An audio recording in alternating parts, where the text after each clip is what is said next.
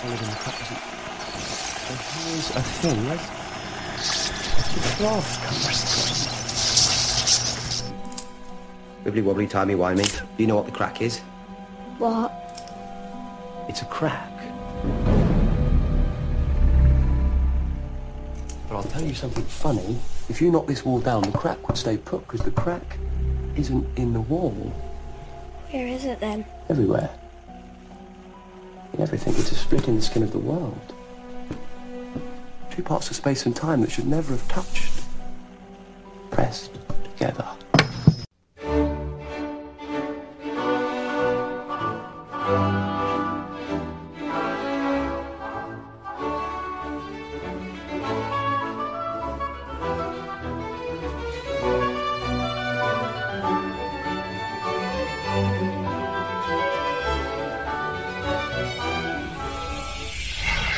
Hey, dickheads! Like a pink laser beam of truth beaming straight from San Diego, California to your brain hole. We have transmitted our signal from alternate Earth to you and are ready to talk about our favorite Philip K. Dick novel, The Crack in Space.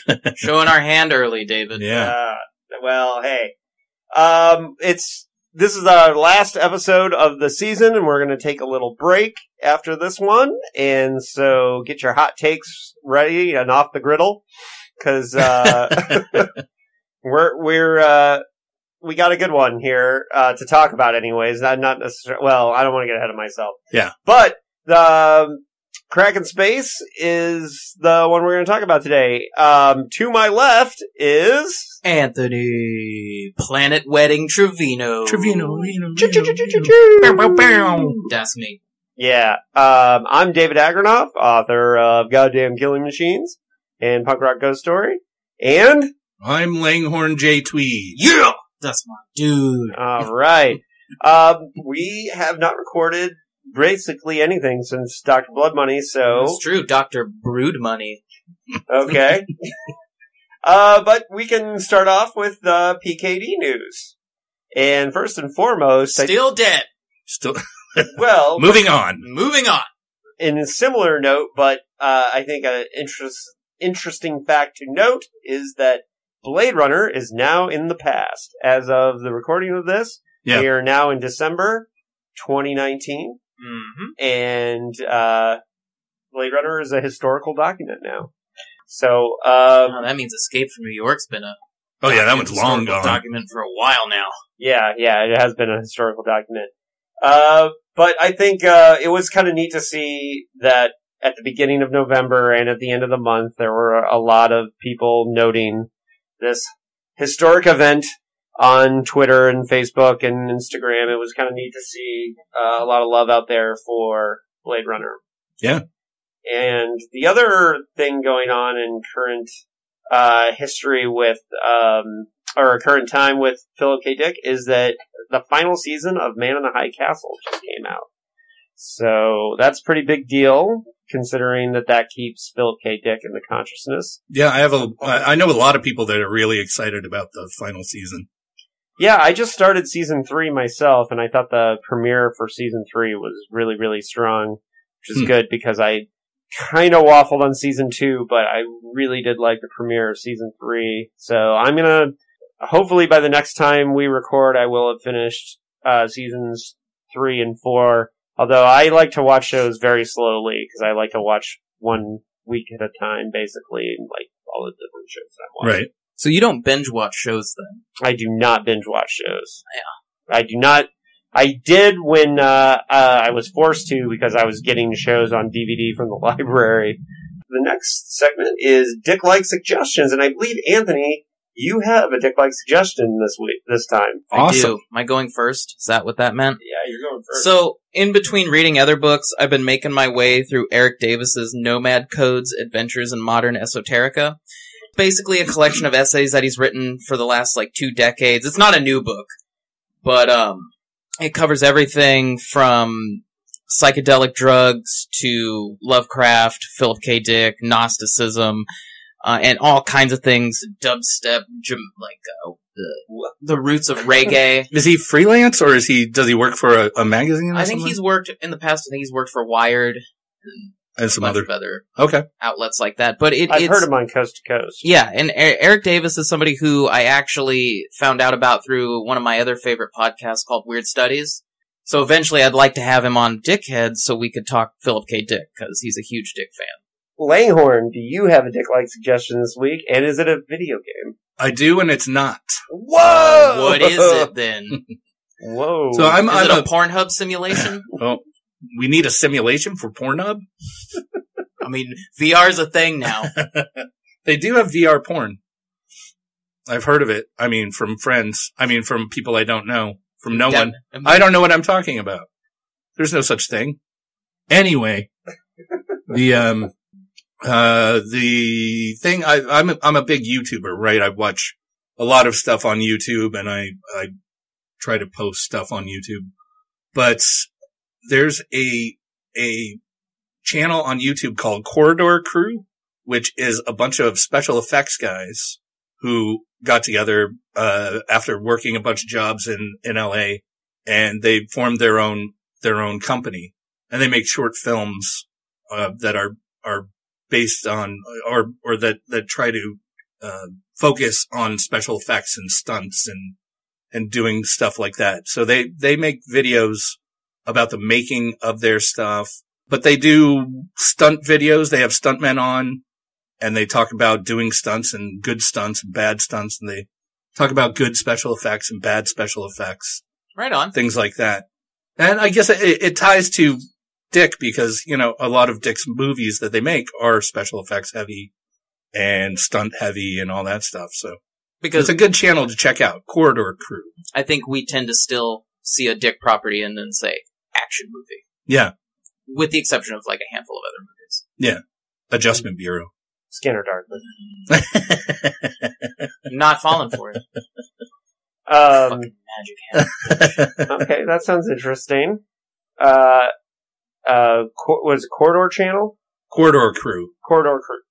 Corridor On Crew. YouTube. On YouTube. I will check it out. What's your recommendation, David?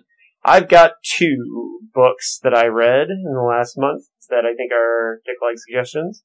One is Million Mile Road Trip by Rudy Rucker, which is the first novel Rudy Rucker has released since 2013. And if you're not familiar with Professor Rucker, he is one of the original cyberpunks, the first winner of the Philip K. Dick Award in 1982 with his novel Software. And he was a famous mathematician, and he's a big surfer in Santa Cruz. And he writes really gonzo, crazy, weird science fiction. And Million Mile Road Trip is really frickin' weird science fiction. And it's about some teenagers who decide after a surfing trip that they're gonna go on a road trip, and they put giant monster truck wheels on their station wagon and travel through space and time and end up at a place called Mappy World.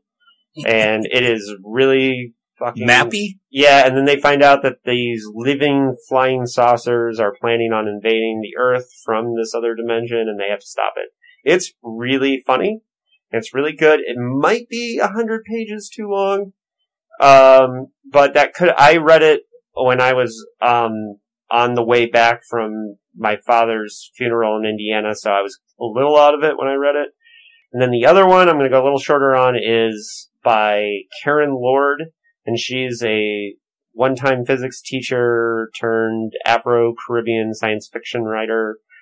And she wrote a murder mystery called Unraveling that takes place inside a memory labyrinth with this, where they're trying to solve the mystery of this murder in this, it's in a memory labyrinth, time and memory labyrinth.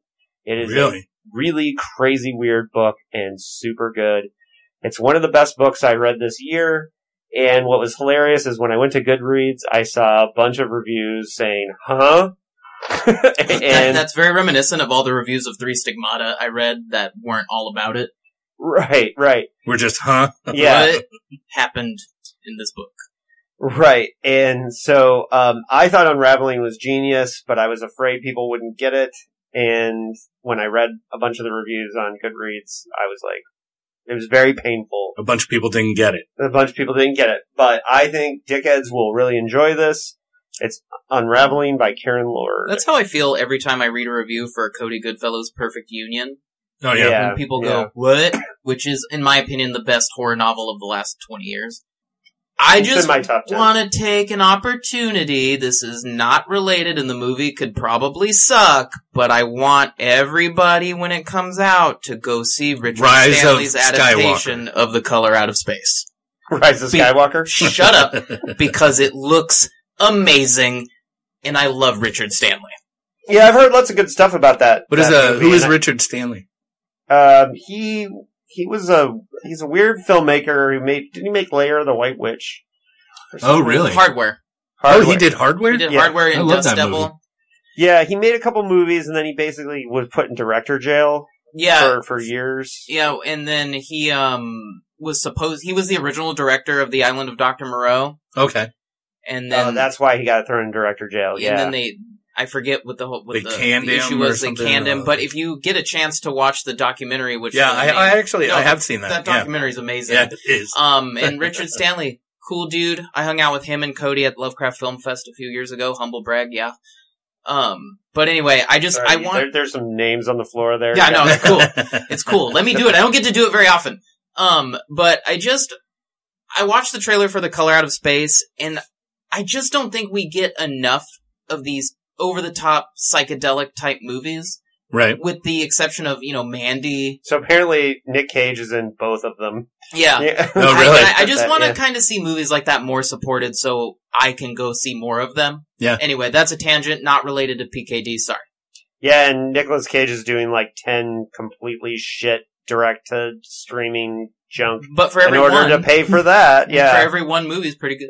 yeah, 1 out of 12 ain't so bad when you make the ones that Nick Cage is making. Yeah, I thought Color Out of Space looked good too. I had a lot of friends that were at Lovecraft Fest when it played in Portland, and the buzz is that it was good. However, when you see a movie in that environment, sometimes you're a little bit more forgiving. I don't know. So Oh, yeah. we'll see. Definitely. Yeah. Sure.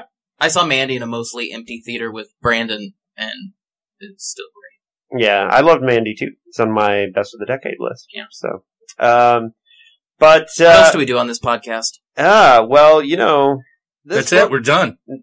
Wrap it up. Wrap it up. Nice try. PSA, you should always This wrap it book up. was released in 1966. David, what was happening in 1966? Well, in 1966, Oh, but if David were more of an edgelord, he would have said 19666. definitely not that much of an edgelord. Sorry. That was a year that Miranda rights warnings became law. So, China's Interesting. Cultural Revolution began. There was a subway strike in New York. Miniskirts were in fashion, according to the internet. But Miranda writes, mini skirts were on fire.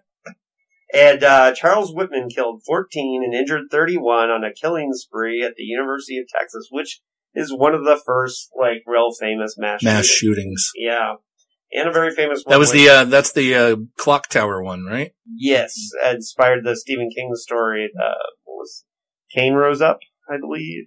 You know better. If you don't know, then I certainly don't know. In Skeleton Crew.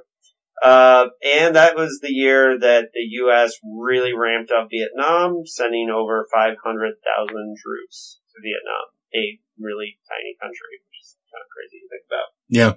So that's what was happening in 1966. And around that time, our friend Phil K. Dick released The Crack in Space. Yeah. The Crack! In space! Space. Wow, guys, we are walking that line of being a Howard Stern show. Let's not do that. Yeah.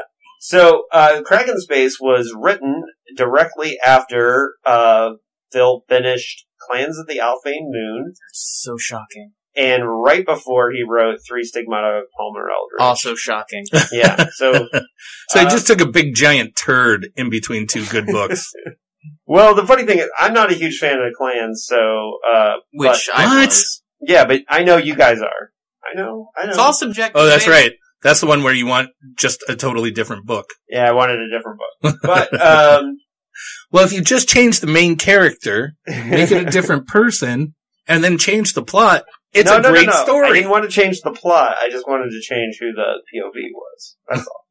With Clans of the Alphane Moon. But we're not talking about Clans of the Alphane Moon. We're talking about... But we did in episode 25. Yeah. The crack... In space. In space. Smoking crack in space. And of course, because it's Philip K. Dick, he had a really bad title for it before the crack. Oh, I no. cannot wait. I didn't look at the notes this time, so I cannot wait to hear what this title was. The original title refers to A Tear in the Sky. the short title in English, The Sleepers Awake of Bach's Cantata BWV 140. Cantata Cantata? 141 So is an alternate title to this book. yes, so the novelette, the original novelette was Cantata. Cantata? I'm sorry, I'm not a classical music guy. Cantata 140, so apparently Philip K. Dick thought, you know what this book needs is a really obscure classical music. Well, it's not obscure. I mean, it's Bach. So. Well, I think it would be obscure for most people. I don't know, maybe in 1966 there was more awareness of... Yeah, I'm not saying that's a good title in any way, shape, or form. Yeah, it's a bad title. But, I don't know how obscure it is. So yeah, so the short title, that, Sleepers Awake is kind of the idea that he was getting at. So, from the reference to Bach. And the first half of this novel was published under that title as a novelette. Is it it's 140? Yeah. Okay. Yeah.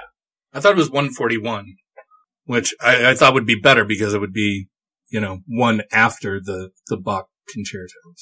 No, it is the But same. of course not. No, why would it? No, it's the same. So he basically named the novelette after, or the original title of the novel was this concerto from Bach. So the SM Or an opera. LA Operetta? Literary Agency got the manuscript for the novelette on September 9th, 1963. The finished novel came on March 17th, 1964. So here's the thing. When he says it's written between Clans and Three Stigmata, the novelette was written before, and all the short stories that make it up were written before Clans. But between Clans and Three Stigmata, he punched it up into a novel. So he was like, let's make this leftover quiche Yeah. that tastes like shit. Well, yeah, pretty you can much. say that. Yeah. So it was first published in February 1966 by Ace Books, and there are Let's take all these leftovers and make goulash.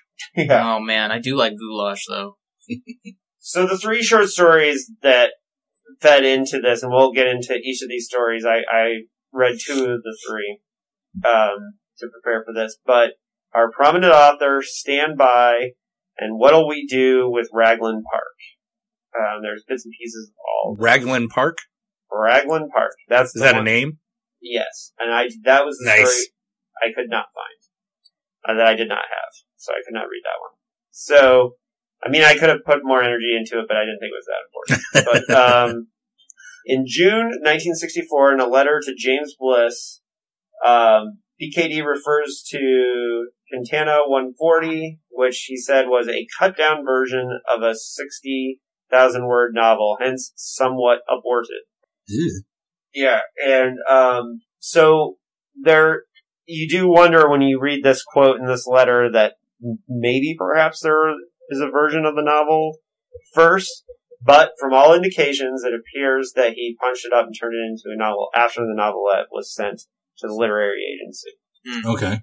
But that's where there's controversy over when it was written. So there is that controversy.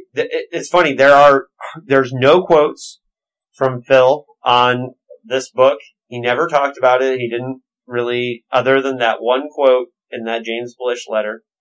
Terry Carr, who was an editor at Ace Books at the time, has a funny story. And he said, quote, My favorite story about Ace's title changes has to do with another Phil Dick book, which he called Cantata 140. It concerned, among other things, a whorehouse in orbit around Earth. When I saw the memo that said the title had been changed to The Kraken Space, I rushed into Don's office and explained the double entendre to him. Oh man. I just got that. Yeah. He'd intended the title to refer to a leakage between dimensions in the novel. Don said, "Oh well, no one will notice." And that's kind of true. I didn't notice. Yeah, but it is funny. I can't imagine AD being so, in air quotes, vulgar. But Really? then again, Boob Mountain? then again, he does go to great lengths in this book to make sure we all know that Sparky has fully huge tits. Yeah. Yeah, he Every does. time she shows up, almost. Go ahead, David.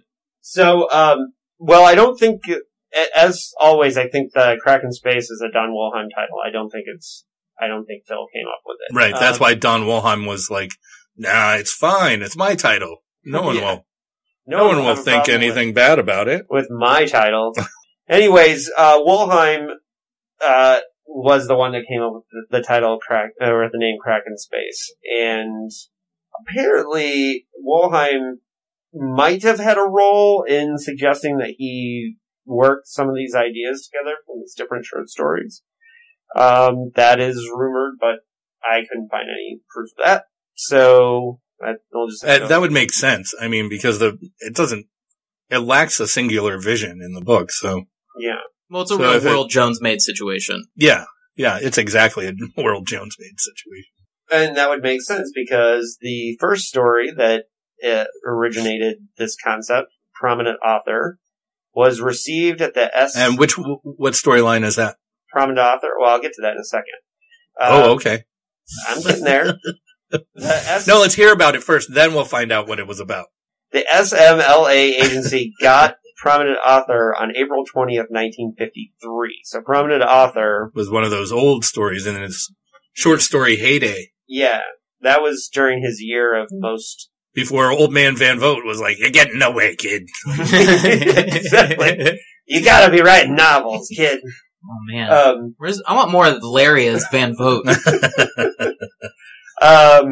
So the agency had placed it at, or the first time it was published was in May 1954, and then the story was selected for his first collection, Handful of Darkness, which, of course, was where the first story that became Puppet Puppets was published. Mm-hmm. And so this story definitely is a precursor to Kraken Space, because it has the Jiffy Scuttler, in it. Which is the shortcut where you can transport yourself through space and time, open up kind of a tunnel. So there's that. And so where this is different in Prominent Author is that the guy kind of goes through the Scuttler, he goes back in time, and then finds out that he, I believe, like, he ended up writing the Bible. Yeah, that's the story he tells. Yeah. Okay, so that's the Ellis, the character Ellis, who's not in the novel but talked about, was the first one to find the time travel portal in a Jiffy Scuttler. Which is interesting because this is a rare case of PKD referring back to another story that he wrote as canon within the story. Yeah, so, I didn't think of that. Yeah, so that's an interesting thing. He doesn't do that. He's not like King. No. I mean, he uses the same terms over and over again, like Conap and Autofac and Psi Powers. Oh, what is the one for Wheel? Oh no, that's for car. Autofac, right? That's what he calls. No, that's automatic factories. Oh, then what is his car one? Wheel. No, it's not Wheel, jackass. Yeah, it is Wheel. No, it's not. He calls cars wheels. No, he calls them autos. That's what it is. Autos. He does call them autos, but they are wheels as well. Precog. He uses Precog. for precog all the time. There wasn't a precog in this book, No. which is very rare. What does he call a newspaper? Homeopapes? Homeopapes are all over the place. Yeah, definitely. Yeah, I don't know where he got homeopapes from, but Yeah. But anyways, so Prominent Author, I do think it's interesting that it is referred to in the novel, and that is a cool thing. So the second story, which was originally titled Top Standby Job, and would be eventually retitled by the magazine that published it as Standby, which was published in October 1963, and it was received in April of that year at the literary agency, so it was quickly published. But anyways, it's a Dick story that in Standby, Earth is invaded by creatures from outer space, and the United States is being governed by a giant supercomputer, kind of Vulcan's hammer-ish. Okay. And there's a human standby president who, is just ready to kind of jump in and take the job. So like a simulacra. Yeah, and so, but it has... But it's a real person. Right, and I believe Jim Baskin is actually the standby president. Okay. You mean Jim Briskin? Whatever his name is. Whatever his name is, kid. Jim Baskin, heir to the Baskin-Robbins fortune. Right. And also the first African-American president. Yeah.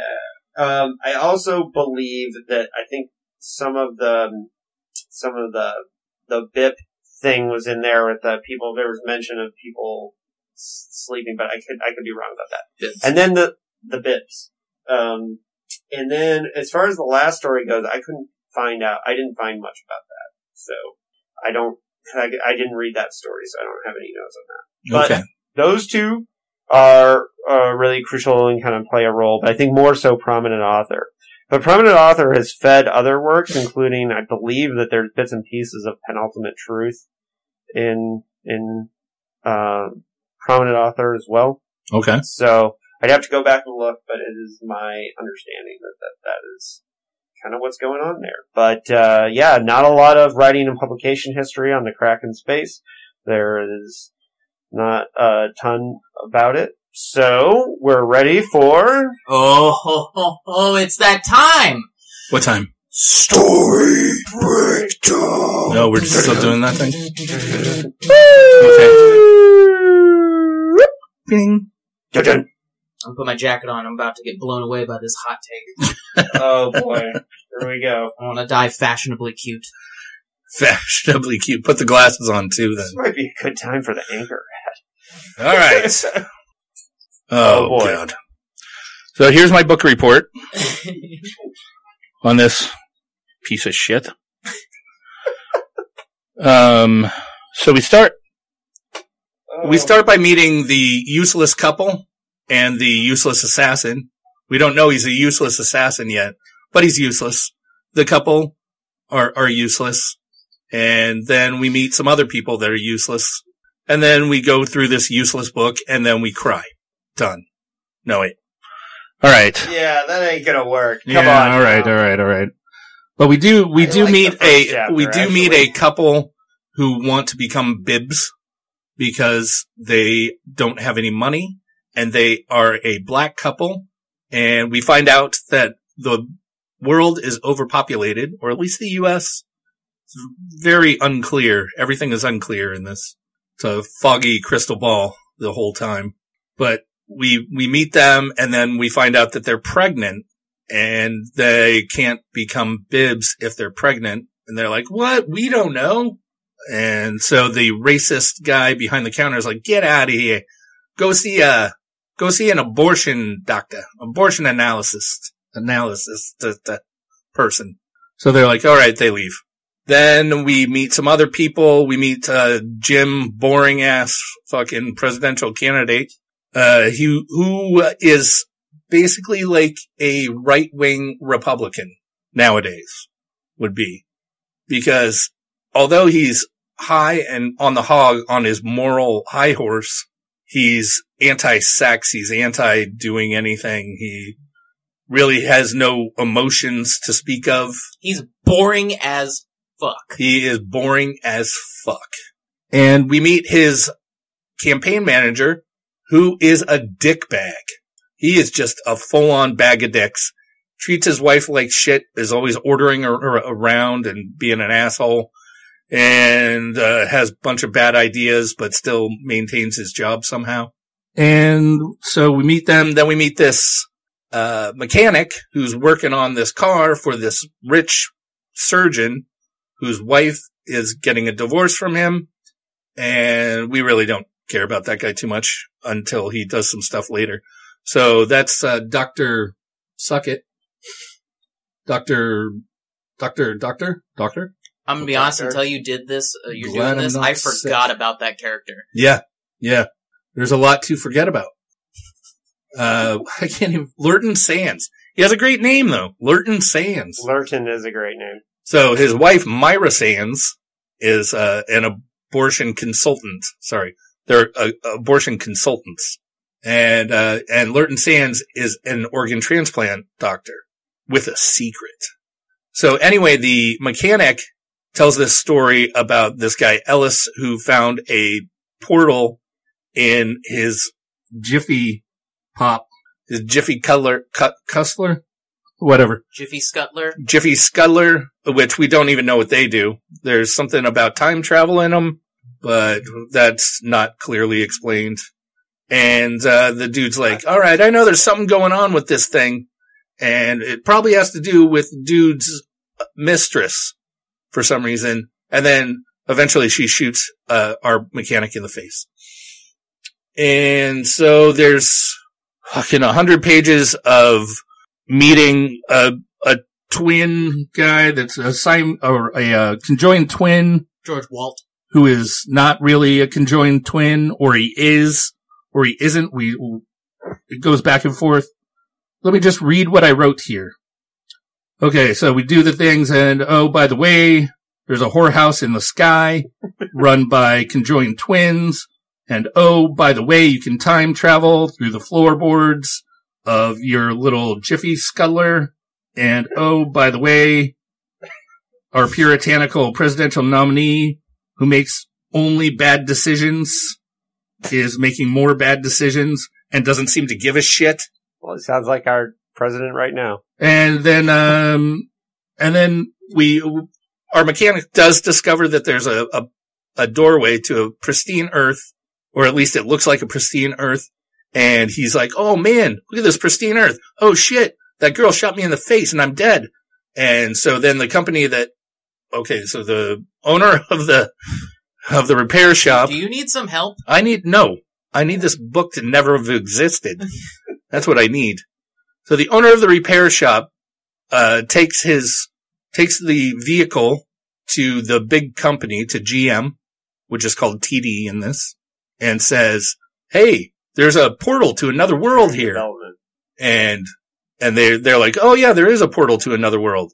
And then, the private detective who's all of a sudden here, named Tito, finds out and he's like, I gotta tell Jim for some reason.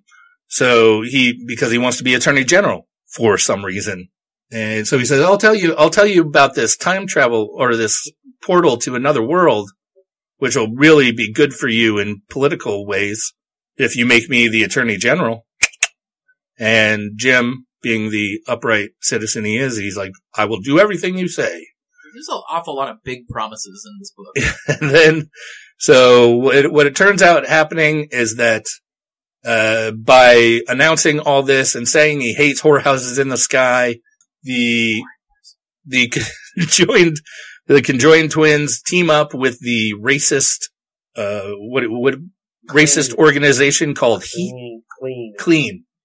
Racist organization called Clean in order to assassinate Jim. They send the dumbest guy in the world. Remember that guy from, the beginning? The racist guy that wouldn't let the couple become bibs? Yeah, that's the guy. He's in it for 1 second where he's like, I gotta kill this dude. And then they blah, blah, blah, nothing happens, blah, blah, blah. And he doesn't kill the dude, and then he's never seen again. And then we go to the other world, which is kind of cool. It's like an exploration thing. There's a great space hero who's been all over the place and seen all kinds of stuff. Thank you. Woodbine. And he is probably the only character I really liked in this. I liked this chapter a lot. Because he seems practical. And he's like, oh no, his sarcasm was great when he's like, oh no, let's just stand here and conjecture about everything and not actually explore anything. That's the best thing to do. But they explore, they find out that there's some pre-Neanderthal men that actually inhabit this planet, and So it was a split. It's kind of an alternate Earth where Homo sapiens never took over, and what are they called? The Peking. I'm just going to call them the Peking men. Are the Peaks? are the dominant species. And are you as bored with this as I am? Because I hate everything I'm saying right now. Well, keep it going. All right. So then, there. so they find out this and then that, and then they're like, "Oh my god, I can't believe it's Peking men." And then the Sal Haim. How did you guys pronounce Sal's last name? I thought it was Heim, but I could be wrong. It's Haim or Haim. I looked it up. I think I just went with Haim. Yeah. Because Haim would be Haim. No. It's actually more. The flip. It's the Germanic I pronunciation, don't which is know. Haim, but Haim is also pretty close to correct. But anyway, so that guy is like, "Oh my god, these people suck, and they're going to ruin everything." And it turns out they try to ruin everything because the conjoined twin guy is like, "Oh fuck it, I'm closing down shop and I'm moving over to this other place and I'm going to take over the peaks and they're going to then take over the world and I'll make money." Step 1, take over the peaks. Step 2, step 3, big profit. So that's his plan. And then Jim comes up with a great counter plan, which is I'm going to pull his arm off and then the peaks will go away. Boom. That happens. He becomes president. And that's it. That's the end of this fucking book. Okay, so Awful. Awful. It's the Lion, the Witch, and the Wardrobe, written by, I don't know, a fucking room full of monkeys. dang, I do not hate this book as much as you. Hated it. Yeah, I see that. I'm going to put that quote on the next social media post when we release this episode. It's The Lion, the Witch, and the Wardrobe, written by a room full of fucking monkeys. Yeah, well, you should, because that's what it felt like reading it.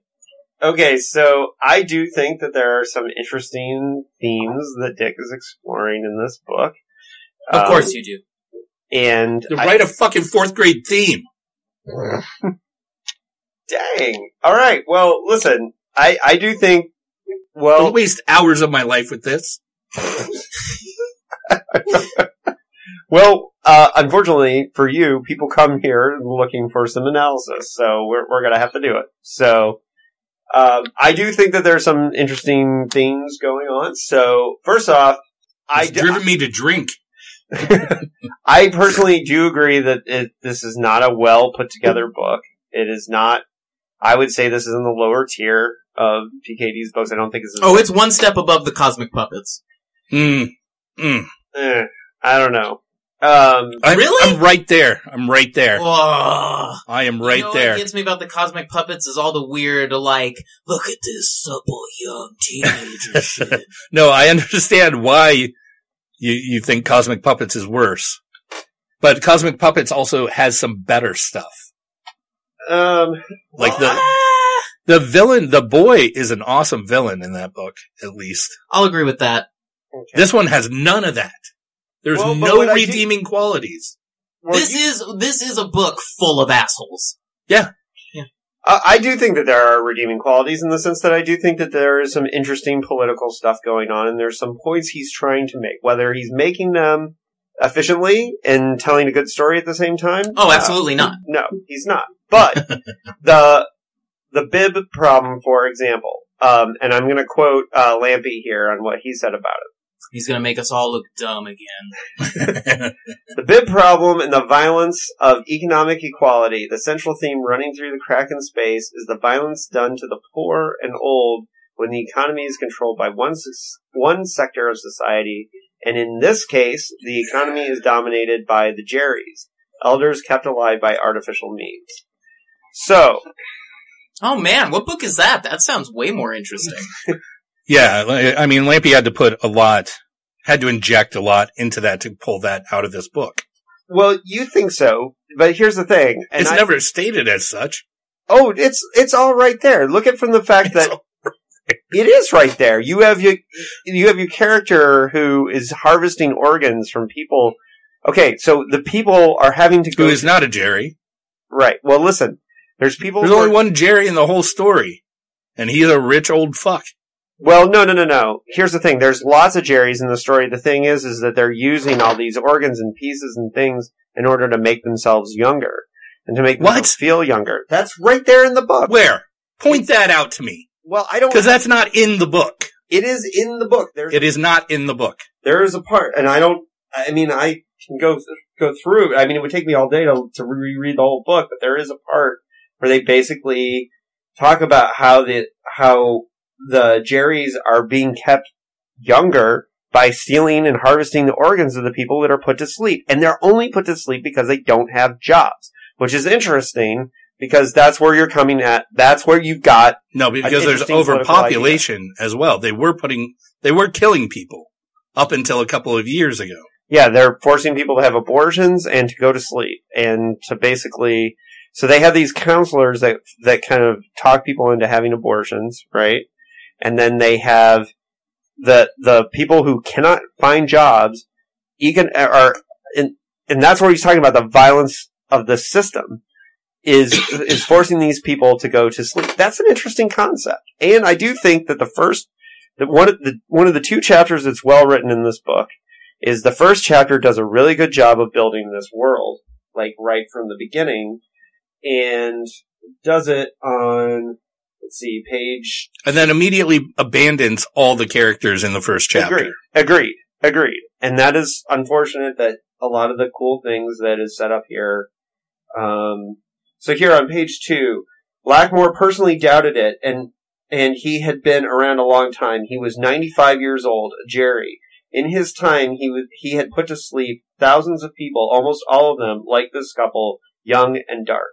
Okay, so this is racism... and inequality, and the system being used to keep the rich people stay. And 95 years old, and he's still functioning. Except the Coles are the majority, right, in this society.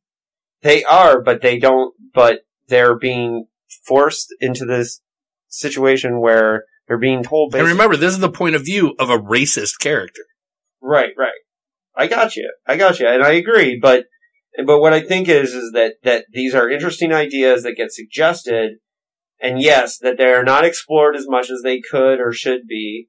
I mean, you have on page 13, you have the whole, like, where the Clean organization first comes in, and they're protesting, like, keep the White House white, keep America clean, and then you have these... And then they're pretty much out of it until there's that little plot to kill Jim.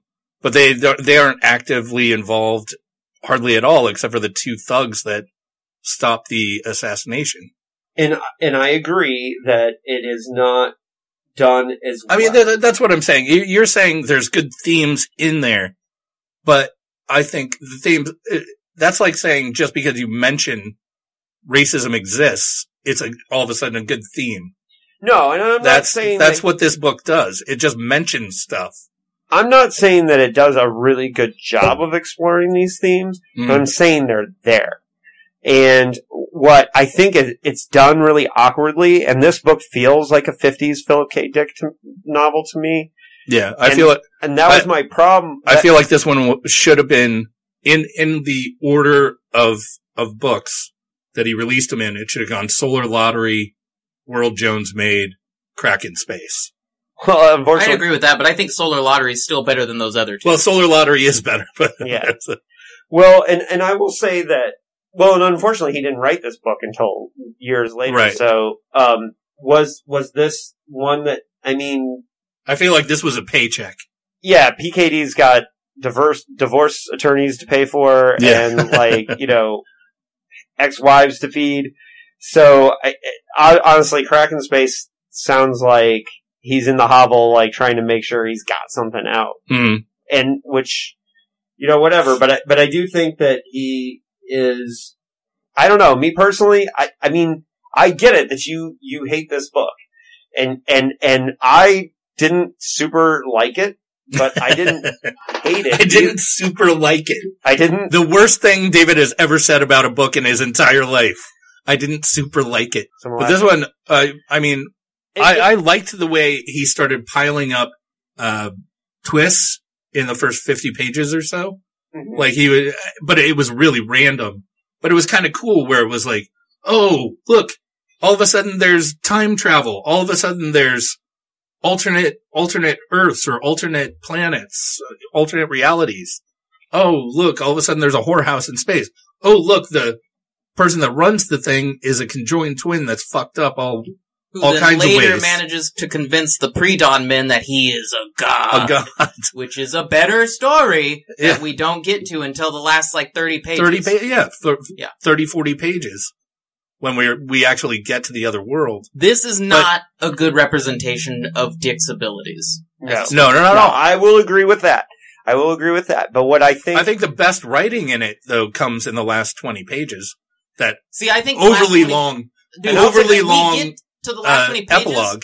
and I'm like, why is this even happening? Because the Yeah. book ended 20 pages ago. I mean, I agree. It's an Plenty of overly authors long do that, epilogue, yeah. but Well, yes, David, but I'm aware it's that- well written. It's well written. There's a couple of quotes in there that I really like. I'm aware that it's plenty. I know what an epilogue is, David, Well, but that doesn't mean it's not fucking useless. I do not think this is a great representation of Dick. I agree with you on that. But I don't think that it is... I mean, I just don't think it's hot steaming garbage is what I'm saying. I think it is just aggressively okay. This book is like if you had a bunch of Aggressively Thanksgiving leftovers and you decided, I'm just gonna make a quiche out of all this stuff that doesn't make sense or go Right. together. Yeah, right. And then you put it in and you're like, hey, I can kind of taste sweet potato. I like a little bit of sweet potato, And but then I you get sure a as shit bite. don't like, and I'm not done talking, and I don't like onions in my sweet potato because that's fucking disgusting, so now I hate the majority of this meal. Yeah, right. This book is leftover garbage. Yeah. It's Dick kind of pilfering from a bunch of old stories, and I don't really understand why. Because Well, I think it's what David said is that Wollheim kind of forced him into it, right? He's I'm sure Wollheim... he dangled money in front of him and said, I don't hey, know. put some shit together. And, Well, I'm not saying that Wollheim, wrote him a letter and said, Phil, I need a new novel or your toast or anything, but I think he was feeling pressure to have work coming out all the time because he had ex-wives and he had all that shit. So he's definitely, he's not going to be able to register the car. Because remember, he wrote this right before Three Stigmata, and Three Stigmata, that was the huge thing, was that he wrote it right around the time that his car got towed. So right now, I'm sure he's thinking fuck, I gotta get another novel out, I gotta keep it going, I gotta, get me some As pills. quick as possible. Get me some pills, get me in the hovel, and I'm gonna write me some crack in space. And so, whack in space. yeah, and, Sonata 140 or whatever, whatever. Cantata. It's Cantata. Concerto, who cares? Move on. Yes. So, yeah, but I mean, there's all kinds of things going on here. This is not the only themes, and I'm going to continue to go back to Lampy since he's a defender of this book, and so we can get a contrary opinion. Lampy also said, the alternate Earth in Kraken Space is a failure because it was not what Optimus dreamed it to be, because it was not a blank slate. This is the root of the problem in the great Martian frontier novels of the 60s. So there are, again, like Lampy talks about all the time is the frontier. And so there are frontier issues here because it's an interesting frontier. And it doesn't seem that weird to us to have an alternate Earth story. You gotta remember, this was the same year that Whitman was shooting people in Texas, 1966. I mean, I don't know how many alternate in 1964 is when he wrote it. Yeah. So in 1964, when he wrote this, were there a lot of alternate Earth stories? I don't know. This is pretty commonplace for us now, but at the time, that may have been a more interesting idea. And I think you always got to remember that. As far as I don't think that justifies its place in the canon of PKD, but it's just something to note. And also, just like the issues with Frontier and everything that's going on there, there is some interesting stuff. Right. And, let's see, page 42 we got I think is where he said, gravity's like Earth, must be Earth then, he decided. Long time ago, long time in the future. And so I like all these things where I think there's interesting sci-fi ideas about... Is that Turpin talking? I believe so. Yeah. Or Rick Erickson, maybe? Oh, okay. Yeah. So I like all that stuff, and I like that I think it's interesting that he developed... I'm not sure I like how he did it, but I like that the idea that, you know, Homo sapiens just didn't make it in this other world is kind of an interesting concept. And you have some really fucking weird things with, like, the ice fusion engines. And yeah, but even that's not explored fully. I mean, I don't... Well, the whole middle of this book is a lot of pointless Politico talking that ultimately goes nowhere. Yeah, and, you know, he never really establishes any kind of conflict. Well, the conflict comes later when we realize that George Walton has become this false god. Yeah, and he's trying to take over. He creates the conflict, but that's in all honesty, last 40 pages. Right, and that actually needs to be the start or the end of the second act. Yeah. And not the beginning of, like, you know, middle third act. It's not to break it down in such kind of boring terminology. There's so much in the middle of this book that could have been handled in one chapter. Mm-hmm. And it's a bunch of setup that goes nowhere. There's no payoff. No. Well, and then there's, and I believe it's on page 128 of the Mariner edition. There's definitely brought up the concept of the, let's see. These parallel worlds are a knotty problem, he realized. I wonder how many exist. Dozens? With different human subspecies dominant on each? Weird idea, he shivered. God, how unpleasant, like concentric rings of hell, each with its own particular brand of torment. Maybe there's one in which the human type, superior to us, one we know nothing about, dominates, one which, in our own world, we extinguish at its inception. So I think that's like a cool idea that didn't get explored either enough. That fear, but I think those are some of the neat ideas of this weird frontier. And we've seen different phases for PKD already on how he treats the frontier. In the early days, it's like, at the end, we're going to go fly off to the frontier and it's going to be great. And then we got Martian Time Slip and Three Stigmata where it wasn't so great. It wasn't so great and we're doing drugs just to fucking make it. Right. On the frontier. And then here's a complicated one because the frontiers look like the salvation in this novel, and it becomes not the salvation, right? And I do think that how that fits into... Because they freak out. Basically what happens is 30 guys go over to this alternate world, freak out, kidnap one dude, and then leave. That's what happens. Holy shit! Let's get the fuck out of here! I mean, they don't try to do anything. Well, and it is an interesting, when you look at Philip K. Dick as a writer, and for me, after all this, I think one of the interesting things is how this plays into his frontier themes. Mm-hmm. I do think that that's interesting. Now, again, does it justify this novel? No, it doesn't. But could it have been explored better? Sure. I think what happened is this novel ended up at SMLA a little early, and what somebody should have been like, you got something here, Phil, but you need to do this, this, this, and this. And instead they were just like, all right, let's go. Pump it out. Yeah. I'm going to jump in here for a second. I'm going to read this passage, and then we're going to, unless David has some other stuff to read, move on. Go, do it. Oh, I'm so shocked. The video image became clarified then. It was a head. The mutual head of the mutants, George Walt. That was my next. Its mouth opened and it spoke. I am king now, George Walt declared. I have at my disposal up here an entire army of what you'd like to think of as near men, but which are actually, as you're about to find out, and not from me, the legitimate tenants of this world and every other alternative Earth running parallel to us. You'd be surprised at the type of scientific discoveries which the Peking race, and I can call them that merely as a means by which to identify them, have made over the centuries. They can, for instance, warp time and also space to suit their needs. They've tapped sources of energy unknown to you Homo sapiens. I have with me, here in the Golden Door Moments of Bliss satellite, the wisest and kindest philosopher from among their great people. Just a moment. George Walt's head disappeared from the screen. So that comes 169 pages into a 203-page book, and that's what this fucking book should have been about. And then we get a story. And then, we get I have that highlighted too. So it is. He also calls this super, advanced being an idiot to like 5 seconds later. Well, George Walt is a con man.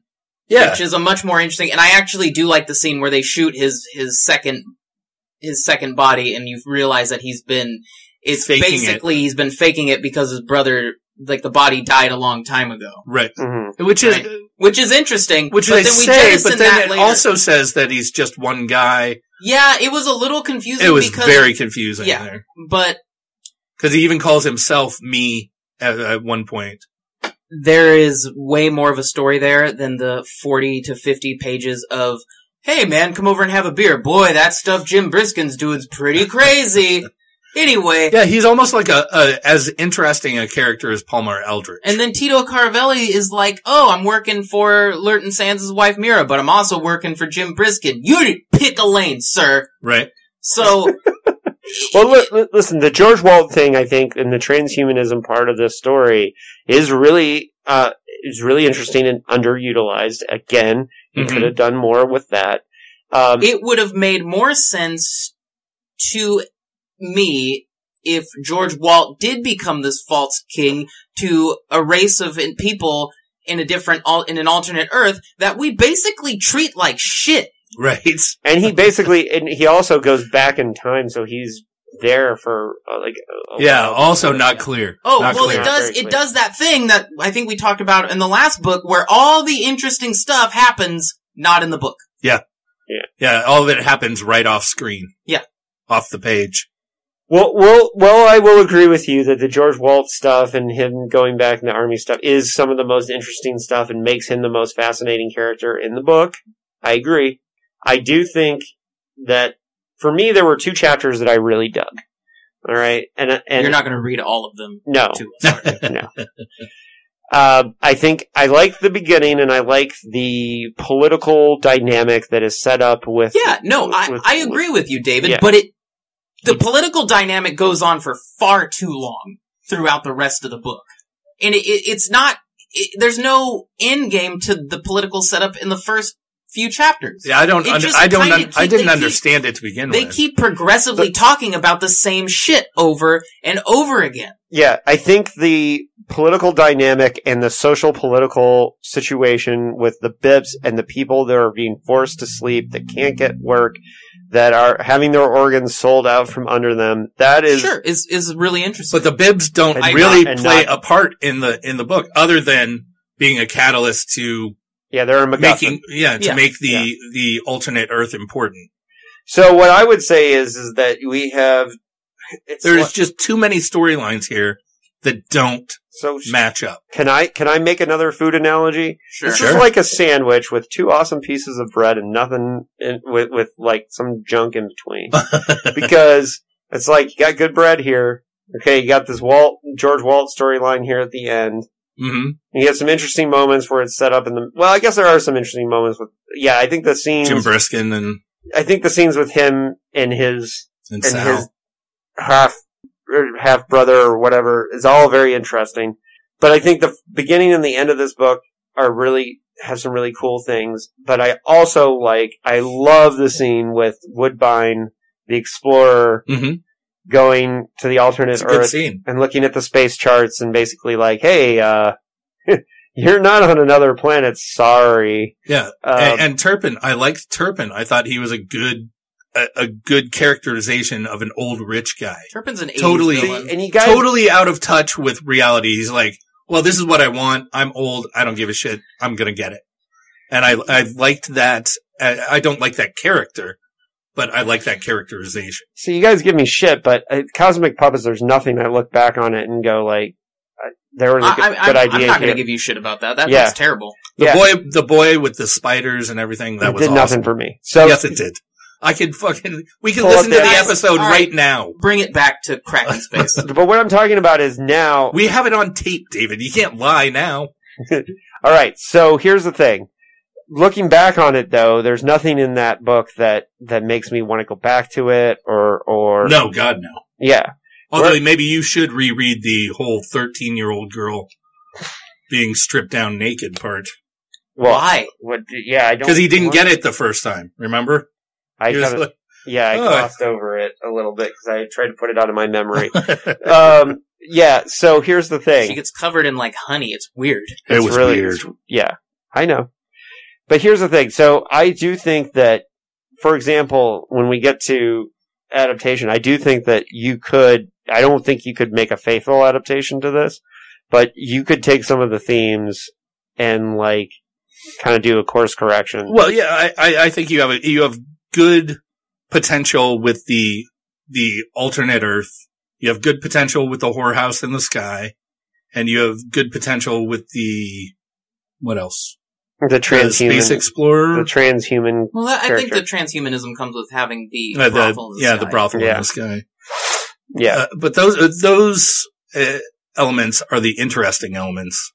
I didn't think the political election part, which is relevant to our lives, definitely, but it wasn't generally considered interesting to me. You know, it was just Well, it's because it never has. Jim wasn't someone I wanted to be president. no. But a better story would have been Jim going up to the brothel in the satellite and trying to kind of follow through with the plan they had earlier. Yeah, you get rid of the bibs, you make the whorehouse his big fight, right? Right. And that makes much more sense.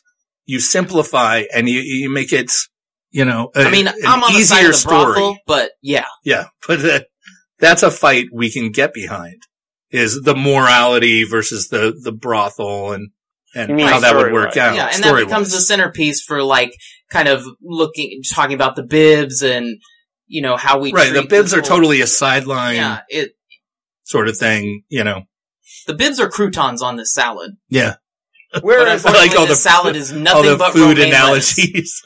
well, and that's the thing is, I think the Bibbs storyline, and for me personally, the idea of the But there is no bib storyline. well, that's the thing is, to me, that concept and Yeah, it's a good concept, but it's not a story. I know, but I think but me being, obviously, like, I'm a huge fan of Staying on Zanzibar. I like stories about environmentalism, overpopulation, that kind of thing. It hits notes that I generally like. So I think we're ready to do our judgments. Larry, start us off. The Oh, no. I was not a fan of this book, to put it Really? mildly. I was behind it. I even told Marty when I was like 40, 45 pages in, I really like where this is going, because of all those surprises, everything that was happening was really interesting. I wanted to know more about the whorehouse. I wanted to know more. I hated Jim the whole time, but I could get past that. But then it just fucking bogged down into nothingness for so long and really didn't come back from it. So I'm going to give this 2 floorboard space holes out of 5 because I can't give something a 1 unless it's not a book at all. And this one's so close to not being a book, not being a novel, that it's close to being a 1. And I am going to put this below Cosmic Puppets. All right. David? I'm going to give this 3 alternate Earths out of 5. Just barely 3. I considered 2 when I was rating it. However, I think I've been pretty clear. I'm a defender of the ideas that are going on here. I would say this is definitely better than Cosmic Puppets. I would say it's probably even better than Dr. Futurity, maybe even. Ooh. I don't know. I mean, here's the thing: is I think this is just At least Futurity had the cum cube. yeah. Well, You guys broke into my spunk box. Dr. Futurity did make me laugh a lot, I guess. Dr. Futurity is so ridiculous that I had to not hate it completely. Yeah. Right. And the thing is you think he's trying to be serious here, and that's part of the problem, is I think if he had taken this a little bit more lightly and gone a little bit more gonzo, you could have forgiven a lot more. Mm-hmm. I don't like that this book does not have the humor that a lot of the PKD books have, because I think this book really needed it. It could have used, that's not something I'd said previously in this episode, but I definitely think the humor was a little lacking. But there were enough, I really liked that opening chapter. Even the jokes that he did weren't fresh in any way. Yeah. So I think, based on the strength of the first chapter, which I think is really great setup and world building, the middle chapter where they go to Earth, and the George Walt storyline, I can get it up to 3, but that's not a strong 3. That's a very wobbly, shaky 3. And I will say that, yes, I do think this is a step back. This feels like an early work. It feels like it should be in a box set with Dr. Futurity and Vulcan's Hammer. And it's a total B-side. Yeah. Oh, hey, don't put Vulcan's Hammer in there. Well, I like Vulcan's Hammer, but you gotta have at least one of them. At least it's a book. Well, but I think that there's elements here, and I really do like the Bip thing, and I do the Bib thing, because I do think that storyline is really interesting, and I think the idea is that he was... Wouldn't it end up being great if Lurton Sand's character actually mattered, instead of bringing an empty gun to an assassination? I would have liked that more if we had continued with the Lurton Sands storyline, because that scene is the one time in this book I thought, oh, that's kind of funny. Right. Well, and here's the thing about what I think is good about Track in Space is that I do think that it's not executed well. There are political themes and there are social political issues throughout. David, you keep saying it. I know. Yeah, we got you, buddy. Yeah. A weak 3. Well, a very wobbly 3. Yeah. I enjoyed the way David said that. What do you got, Anthony? When we read the synopsis on the last episode, I was pretty excited to pick this up because it sounded crazy, and I was thinking, oh, how's Dick gonna kind of fit all this together, especially after, we'd read The Three Stigmata of Palmer Eldritch. What did we read before this? I don't remember what the last episode was. Dr. Blood Money, yeah. Which, as you all know, I didn't totally like. But there is... the narrative is bookended by 2 better storylines. Mm-hmm. In the middle of it is just this stagnant nonsense that goes on for pages and pages, interspersed with these political discussions. Jim, you can't do this. Jim, this is a mistake. Jim, and then Jim's like, oh, I guess this is a mistake. Let me do this, or I do that. And here's... I wish Jim would have cared once that he made a mistake. No, it would have been nice. It would have been nice if he was like, oh man, I really messed that up. What do we do now? Instead of, I guess I fucked up. Whatever. So I lose. I don't care. And there's too many characters to keep track of. For a narrative that goes all over the place, there's too many characters, too many storylines to keep track of. Which is unfortunate because I do think the George Walt character in Brothel's storyline is more interesting and should kind of be the centerpiece to the story. Definitely has potential there. But again, the majority of this book in the middle it's stagnant. It's this. I can hardly remember what happened in the middle. It's like it's a sad, wet, empty placenta. Ooh. Of a book. And so you should put that one there. With that said, I'm gonna give it 1 artificial arm. Whoa. Yeah. I think that's our first one. No, I think Cosmic Puppets, but this is going to be my second gave it 2. one. We did? Yeah, so I guess after we've talked about it, I think I hate this more than I hate Cosmic Puppets. Yeah. I'm going to give it 1.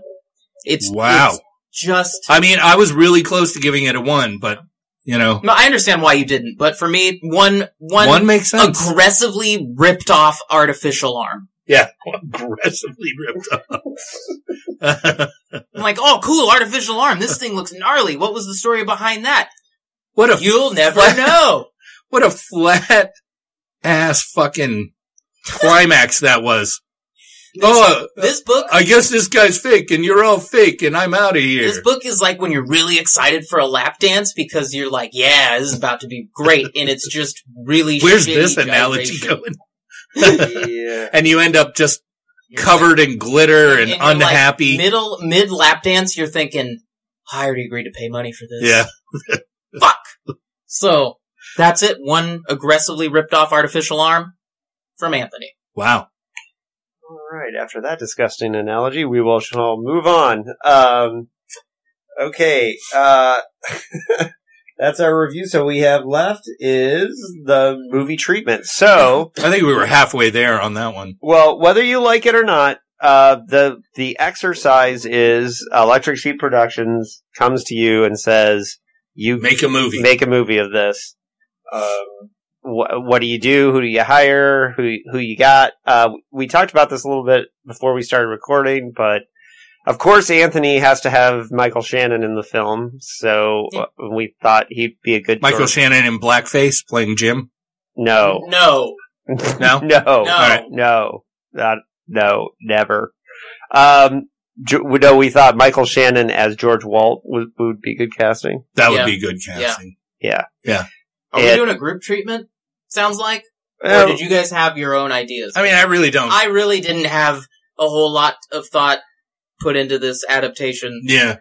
So Well- for me, I would probably have made it mostly, I don't even know. Kick half the cast to the curb. you Yeah. know, Because I don't this really fucking- like- Who cares? Yeah. Go ahead, David. well, no, I wouldn't make a faithful adaptation of this. I would take the very bare bones of the ideas at the beginning and the end, and flesh those I think out. the only way you could do it with all this nonsense that's dumped in here is to make it a TV show. Oof. Oof, no, I don't want to be in this world that long. But That's what I was thinking. no, That's too much time. That's too much time in this place. You can make an interesting movie out of this, but I think your focus is going to be the Bibbs situation and George Walt, and I think your main character is going to end up being George Walt in the film, and you're going to focus a lot of it on there's this alternate world, and everyone thinks it's going to be the solution to this bit problem, and then your businessman is going to find a way to exploit it and turn himself into a god, and that's your interesting crack in space movie. Yeah, Jim, the character of Jim is just not interesting enough to be your protagonist. No. I think Sal has to be your protagonist, even though he's a dickbag. Well, I like the idea of focusing on the abortion counselor lady. Why? She didn't do anything either. Well, but I think her angle of being towards the socio-political aspect of the first part, seeing through her eyes, that you're gonna get to see more of that part of the storyline, in my opinion. And then she becomes a good and interesting foil to the guy who runs the Satellite of Love, right? And they become and that's where I I can get behind that. Now this would be if Electric Sheep came to me and said we need you to adapt some PKD, this would be like way down on the list. Wouldn't even bring it up unless they're like, what about Crack in Space? Yeah. Fine. And see, there you go. Cosmic Puppets is definitely one I would do before I would do this one. Oof. Yeah, I don't know. I fucking hate Cosmic Puppets though. I think I can't imagine that this would have been if Phil had lived longer and seen the movies getting made. I don't think this is one he would put a priority on. No, that's either. probably why he didn't talk about it much at all, because it was forgettable. Yeah, I mean, You know? I think it's probably like Stephen King and Cujo, where he didn't even remember writing it. Probably, yeah. And Stephen King literally does not remember writing Cujo. Not one. Which I like Cujo, though. Whatever. I'm slowly making my way through the Tommyknockers. Oh, really? You're still reading that? It's my desk book when I forget my Kindle or the book I'm currently reading. I'll just grab it and read a few chapters. Right. Yeah, you started that one, last year? Yeah, pretty much. I'll read it right around the time I get around to reading Final Blackout. Which you promised the listeners you would read. I did. Okay, so, what have we got going next? Earth. is trapped in the crossfire of an unwinnable war between two alien civilizations. Its leader is perpetually on the verge of death, and on top of that, a new drug has just entered circulation, a drug that haphazardly sends its users traveling through time. In an attempt to escape his doomed marriage, fucking shocked that we're doing this again. Dr. Eric Sweetscent. This is the name I needed. Right? This is it. Keep reading. Dr. Eric Sweetscent becomes caught up in all of it, but he has questions. Is Earth on the right side of the war? Is he supposed to heal Earth's leader or keep him sick? And can he change the harrowing future that the drug has shown him? We are reading Philip K. Dick's Now Wait for Last Year. That title sucks. That's it, folks. I like that title. Now wait for last year? Eh. Yeah, we'll find out. We'll find out if I should. We'll find out if Don Wollheim came up with it or not. Next time. Stay tuned. Keep paranoid. Paranoia. Be all paranoid. Stay paranoid. Bye.